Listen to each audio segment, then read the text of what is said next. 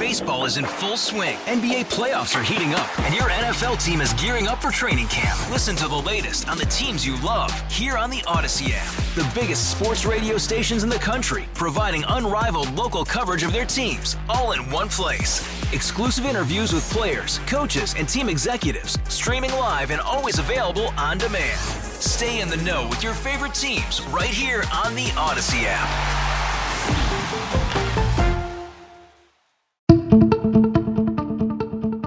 Welcome to Face Connecticut, an in-depth look at today's issues.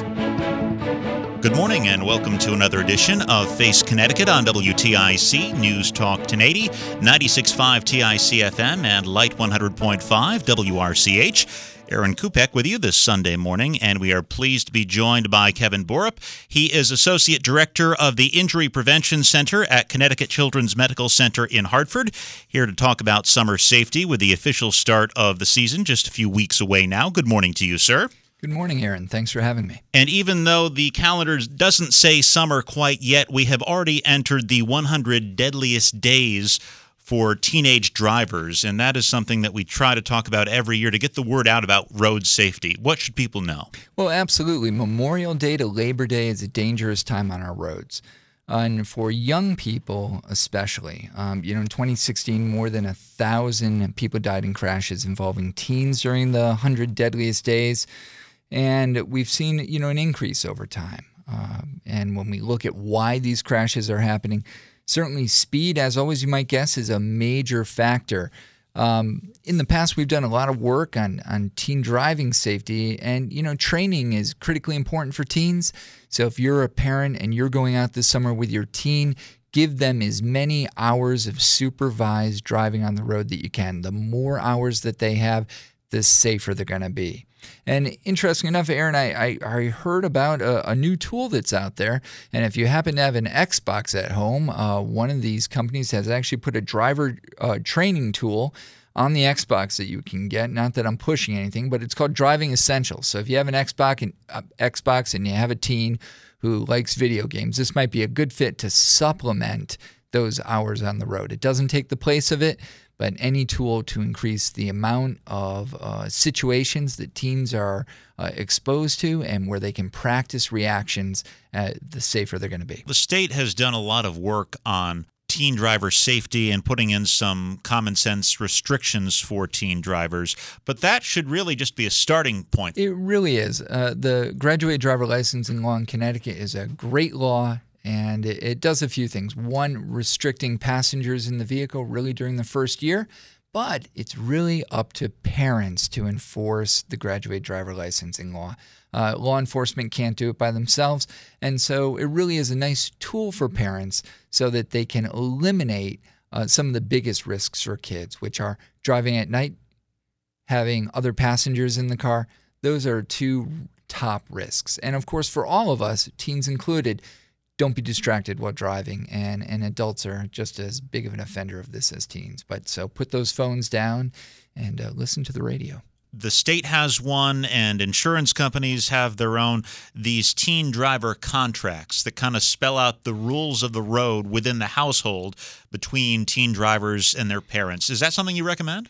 Absolutely. As a parent, as you start bringing your teen into kind of this driver experience, it's important that you sit down with them and go over what your rules are going to be and what your expectations are going to be. And your insurance company probably does have a teen driving contract. You can go online and find many different kinds, and I would just suggest find one that you think will work with you and use it. It's not really any particular contract, but it's the fact that you sit down with your teen, go over the rules, set limits, and hold them accountable. Moving from driving to alcohol consumption, the laws say that you shouldn't be buying or consuming alcohol if you're under 21, but we all know it happens. What advice do you have for parents about having that conversation about underage drinking? Well, it goes back to, again, we talked about rules and consequences, right? Set rules for your teens. And if you find either whether you witness it or whether you hear about them drinking, have a consequence for it. Take the car away from them. If you find evidence of alcohol use by them or their friends, do the same thing.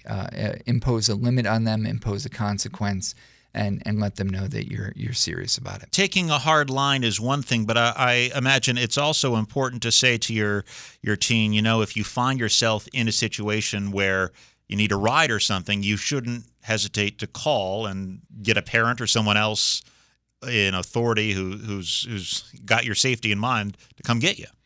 Absolutely. And we recommend for all parents to, make that offer to their children and say, if you find yourself, whatever age you are, whether you're 16, 17, or 20, 21, 22, if you're in close proximity to your parents, be that person that your child can call when they get into a situation and they know it's unsafe. And they can call you, and not only will you take care of them, but if they have any friends with them, you'll make sure they're safe too. Going back to the graduated driver's license we have in Connecticut, one of the exceptions for driving after that curfew time is for work. And a lot of teens are going to be getting a part-time job this summer with, being out of school. What do we need to know about young workers in Connecticut? Well, what's interesting is a lot of kids, of course, go and have summer jobs. And for sometimes this is the first job they've ever had. I think parents just need to help their child as they go into this experience, understand where they're going to be working. Because compared to other workers, young workers are 2 times as likely to get injured on the job as older workers. And so as your child takes a job, you need to talk to them about safety, talk to them about what they should do if they find that they're in an unsafe situation. How do they handle that? Do they just do what they were asked to do? Do they go to a supervisor? Talk through their plan for what they should do if they perceive a dangerous situation or a dangerous practice. Do we know why they're more likely to be injured? Is it because they're not as experienced, or is it because maybe some bosses say, well, they're young and resilient, I'm going to have them do something, get up on a ladder or something that someone older might not be willing to do? Yeah, it's probably a combination of factors, Aaron, including just they're young, lack of experience. And as we know, going back to the issue of driving, for a long time we've known that children, their brain does not fully develop impulse control and risk assessment until they're about 25. So in addition to inexperience, you have a brain development issue where young people look at situations differently and process risk a lot differently than an adult. So perhaps that teenager is working out of doors this summer, so hydration and sun protection are important. Absolutely. As we go into the summer, we forget that if we're not hydrated, we can have some problems. If you're not drinking water and you're not hydrated, you can become dizzy, you can feel tired, you can be irritable, and even confused at times. And you can suffer from low blood pressure as well. So make sure that you're hydrating when you're out there this summer. And what the CDC recommends is if you're out in the sun, wear a hat, sunglasses, and long sleeves if you're going to be out there working.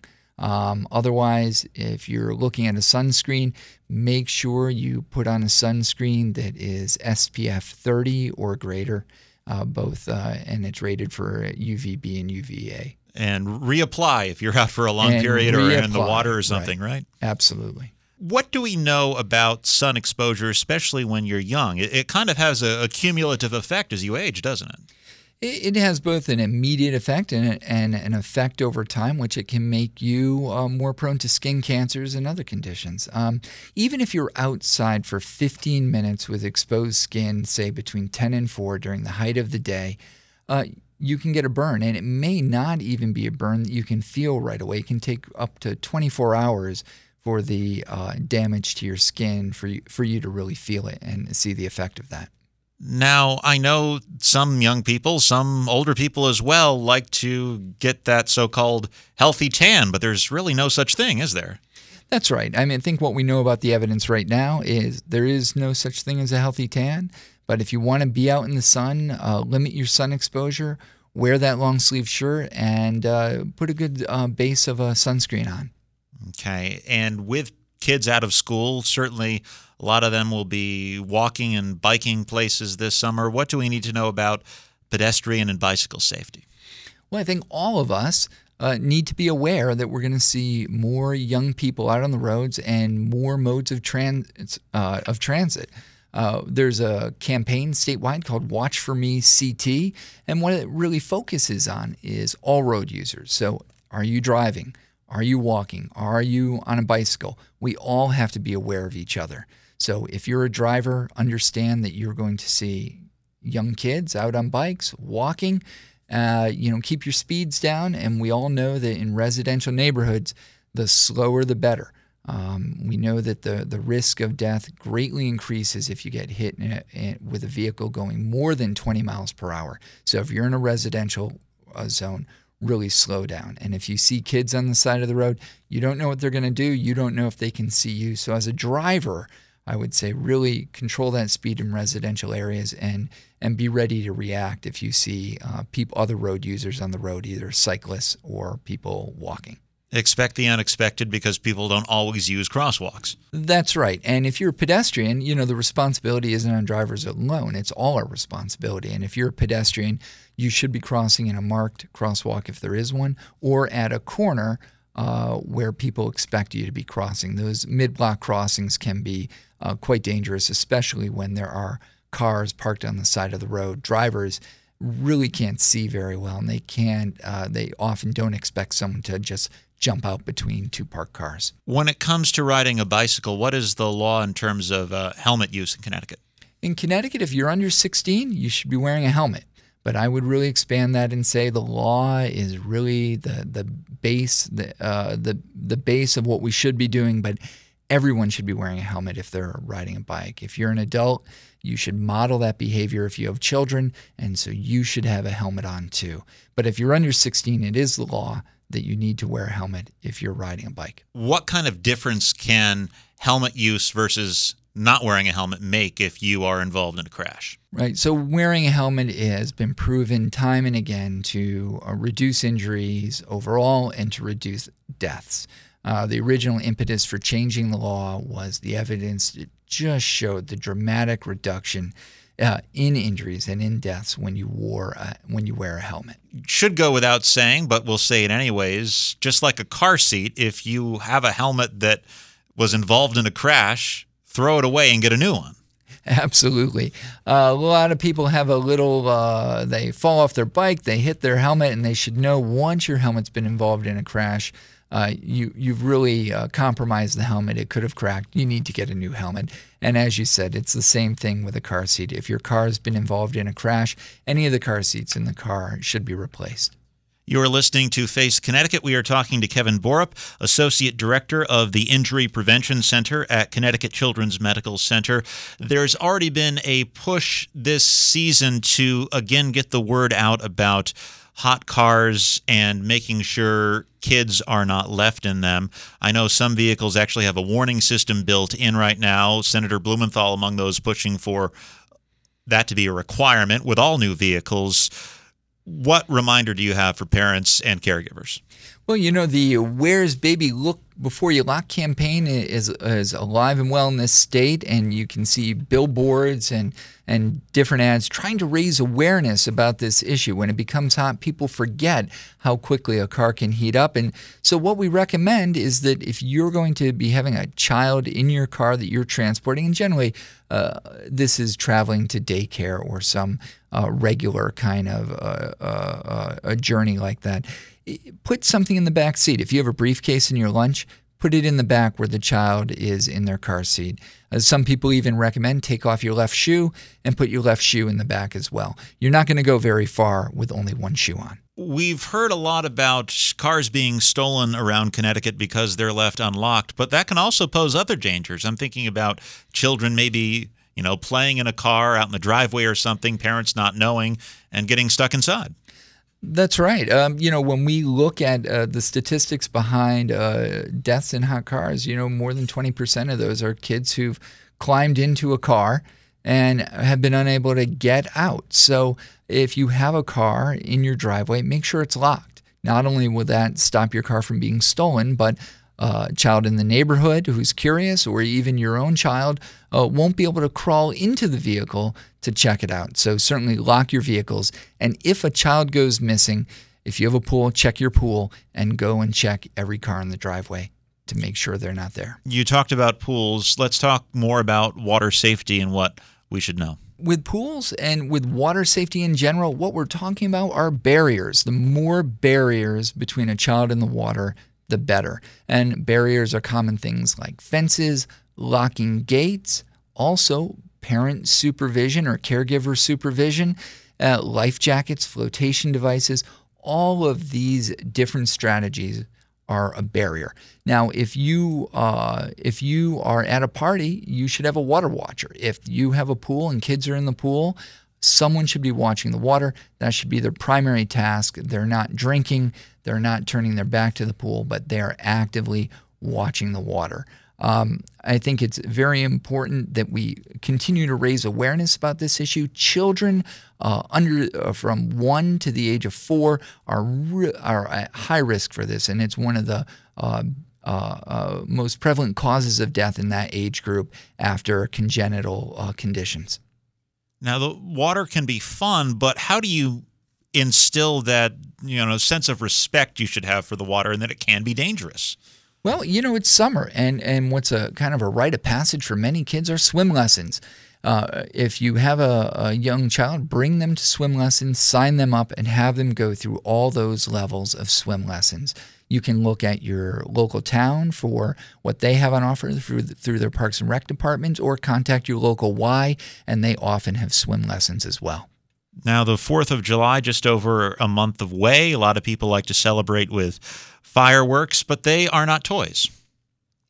No, fireworks are not toys. And what people don't realize is even those sparklers that everyone loves and loves to wave around the 4th of July, they don't explode, they don't fly off, they just sparkle.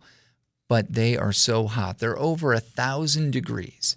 And that quickly can cause a very dangerous situation, either catching clothes on fire or even causing injury. And these tend to be injuries to the face or upper body. So you really need to be careful. And so parental supervision is key. And if you need to light off fireworks and you think this is something you just need to do for tradition, have adults handle the fireworks and have all children stand far back from those fireworks. And the bottom line is if they fly through the air, they're not legal in Connecticut. That's right. But we do have fountains in Connecticut, and they do spew fire and sparks in the air. And although they don't fly, they do send things into the air that can be dangerous. So better yet, taking a professional show. The best advice, Aaron, you always have the best advice, but you're absolutely right. The best way to watch fireworks in Connecticut isn't in your backyard, but it's at one of the shows put on by the many cities and towns in the state. So we've been talking about a lot of hazards, but I guess you don't want to scare the heck out of kids and parents so they stay indoors all summer. How do you find that balance? That's right. It's a tough balance. I mean, today kids have more available to them inside with electronics than ever before, and you certainly want them to get outside. So the best way to do this is in a safe manner. So swim lessons are a great idea. Go over to your friend's pool or neighbor's pool, but just make sure an adult is watching and being that water watcher. As far as biking, the same rules. Go out on your bike, put your helmet on, and have fun with your friends out in the neighborhood. And that's why it's important for all of us to be aware and practice safety in our lives, be aware of our surroundings, and notice the other people around us. So if you're in a car, notice those bicycles. And if you're on a bicycle, look around and make sure you're aware of where the traffic is. Any legislation you're tracking at the state capitol? I know we're in the final days. One proposal has been for a motorcycle helmet law for everyone. That's been scaled back. It currently stands, I believe, at under 21, correct? That's right. For years in the United States, back in the 70s, the motorcycle helmet laws were tied to transportation funds, and therefore most states had a motorcycle helmet law. Connecticut repealed its back in the late 70s, and we've had a partial helmet law since then. This would just increase the age from under 18 to under 21, and so anyone riding a motorcycle under 21, if this passes, we'll see where it is, then they would be required to wear a motorcycle helmet. You hear from motorcyclists that, helmets might restrict my vision or what I'm able to hear. What does the research say? Well, the research is clear around motorcycle helmets. it says that if you wear a helmet, you will drastically reduce your risk of dying in a crash. In terms of legislative agenda, do folks at the Injury Prevention Center have any other wish list items they'd like to see taken up by lawmakers? I think when we look at it, motorcycle helmets for everyone would be something that we'd like to see in the state. The states around us have motorcycle helmet laws that apply to anyone who rides a motorcycle. So I think that's something we'd like to see in the laws, for those provisions to cover everyone. Now, tell us more about what the Injury Prevention Center does, the outreach and the research, and why you exist. Well, Connecticut Children's Medical Center, we've had an injury prevention center from when the Connecticut Children's Medical Center opened, and we do 4 basic things. We do a lot of research around how to prevent children from getting injured. We conduct a number of community outreach programs. Safe Kids Connecticut is a program of Connecticut Children's, and if you want to learn more about all the laws around child passenger restraint, you can go to ctsafekids.org. In addition, we do a lot of training of students and medical residents. And then finally, we do some work on providing education around policy issues. Going back to child passenger safety, that's important. That's always something that comes up, especially when there's a new child in the family. What should people know? The back seat is the safest, number one, right? The back seat, absolutely. If you are under the age of 13, you should be in the back seat. That's the best place for you. I think child passenger safety is challenging for a lot of parents because they're not clear on what the laws are. And so if you have an infant, they should be rear-facing until they're 2 years old at least, because they have to be 2 and 30 pounds before you move them up to one of those forward-facing seats. Now, for older kids need to stay in a 5-point harness once they get out of that rear-facing seat. And they have to stay in a seat with a 5-point harness until they're at least 5 years old and 40 pounds. So just 5 isn't enough, just 40. You have to be 5 years old and 40 pounds before you can move out of that. And once you move out of that, now you're into a booster seat. And with a booster seat, you should stay in a booster seat really until the seatbelt fits you. The law is at least 8 years old and 60 pounds, but as we know, many kids won't be 60 pounds until they're 9, 10 years old. But the most important thing about a booster seat is the booster seat lifts the child up so that the harness that's the seatbelt that's part of the vehicle fits them correctly. It goes across their body but does not go across their neck. And so you want to make sure that when you put your child in your car, when you put the seatbelt on, whatever age they are, that it fits appropriately so it does not injure them in a crash. The booster seat lifts them up and makes sure the seatbelt is in the appropriate position so your child is protected in the case of a crash. What are the rules in terms of airbags and having a car seat in front of them? It's a no-no, right? So there are some vehicles that only have seats in front, pickup trucks as an example. And your pickup truck, if you have one and you're going to be transporting young children in the vehicle, just check your owner's manual. Many seats will automatically turn off the front airbag if it's under a certain weight, but some require you to manually turn off the airbag. You want to make sure if you have a young child in the front, in rear-facing or forward-facing, that airbag is off. Airbags explode at such force that the physiology of a young person, they're not strong enough yet, and that explosive airbag could cause damage. Where can people learn more about the Injury Prevention Center? You can learn more about us by going to connecticutchildrens.org/IPC. He is Kevin Borup, Associate Director of the Injury Prevention Center at Connecticut Children's Medical Center in Hartford. Thanks so much for joining us this morning. Thank you, Aaron. This has been a lot of fun. Thanks for listening to Face Connecticut. I'm Aaron Kupek. Enjoy the balance of your weekend. Face Connecticut is a production of the News and Public Affairs Department of WTIC Radio.